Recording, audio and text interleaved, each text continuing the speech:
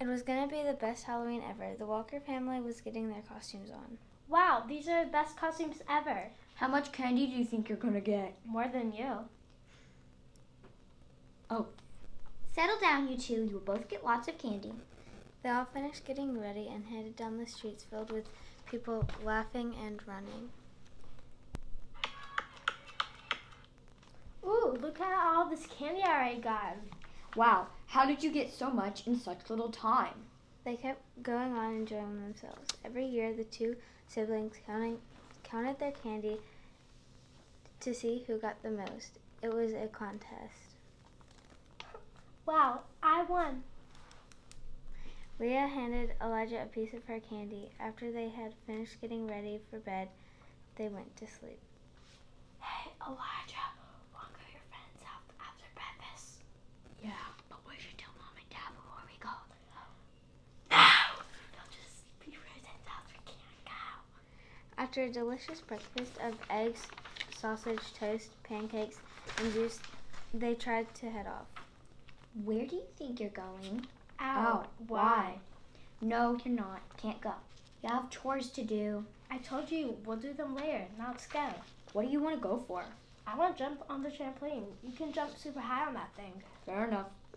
They started walking to their friend's house. Along the way, Elijah got a text saying that Joe had invited some of his other friends that Elijah and Leah may not know. He wanted to let them meet. Who texted you? Just Joe. He said that some of his other friends will be there too, so we can meet them. Whatever. About 5 minutes later, they arrived and exchanged candy with everybody. I've got to go to the kitchen real quick and get some hot chocolate. I'll be right back. Joe's friend Carl came too. Wait up. I'll help. When they slipped into the kitchen, Carl poured hot chocolate into mugs for everybody and put marshmallow in them. I'll unwrap these Reese's pieces and put them in a bowl so everyone can just grab them. After they finished getting the snacks, they brought them out. Joe handed everybody some candy and hot chocolate. Then Elijah started gagging and fell to the floor. What happened, Elijah? There was no question Elijah was dead. As fast as Leah could, she sprinted to the nearest telephone and called her parents. They rushed over and were just as horrified as Leah. After calling the cops, they were knocking on the door 5 minutes later. I don't know what could have happened. The cops carefully looked over the area and found leftover poison in the trash can. They took this evidence to the station for examination. All the while, Leah was thinking very hard. I need to figure out who did what. I also need to figure out if the candy or the drinks were poisoned. Well, she put a plan together and sprung into action as soon as she could. That night, she snuck into Joe's house. He was not there because he was at another friend's house. How do I figure this out? She looked around, carefully examining everything she saw. The hot chocolate was still out. She walked over to it and put her special fingerprint powder she had bought that day on it. Booyah! I'll put this in my notebook. She copied the fingerprints into her notebook. Then she went over to the candy that was placed on the counter and did the same thing there. Okay, 2 different fingerprints. Now all I have to do is find a way to see whose is whose. She walked home satisfied with what she had done.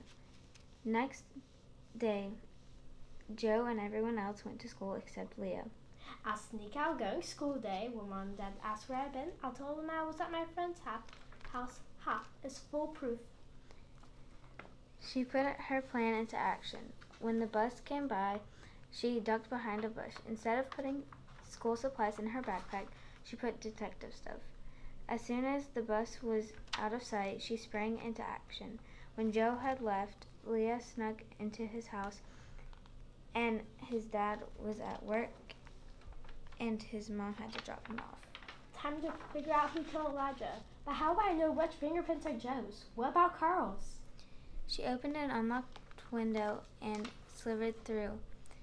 She looked around to see if she could find another fingerprint that might be Joe's. She yawned. If she found which ones were Joe's, then the other fingerprints must belong to Carl. Another yawn. Then a light bulb turned on in her brain. The bedpost. Joe's the only one who sleeps in his bed, so his fingerprints must be on the bedpost. She walked around the house trying to find his bedroom. She came to a door where there was a sign marked Joe's room. Finally, I found it. She slipped inside when she went to the bed and gathered the information she needed. She compared the fingerprints with the ones in her notebook and found that Joe was the one doing the candy. Wow, this bed is really comfy.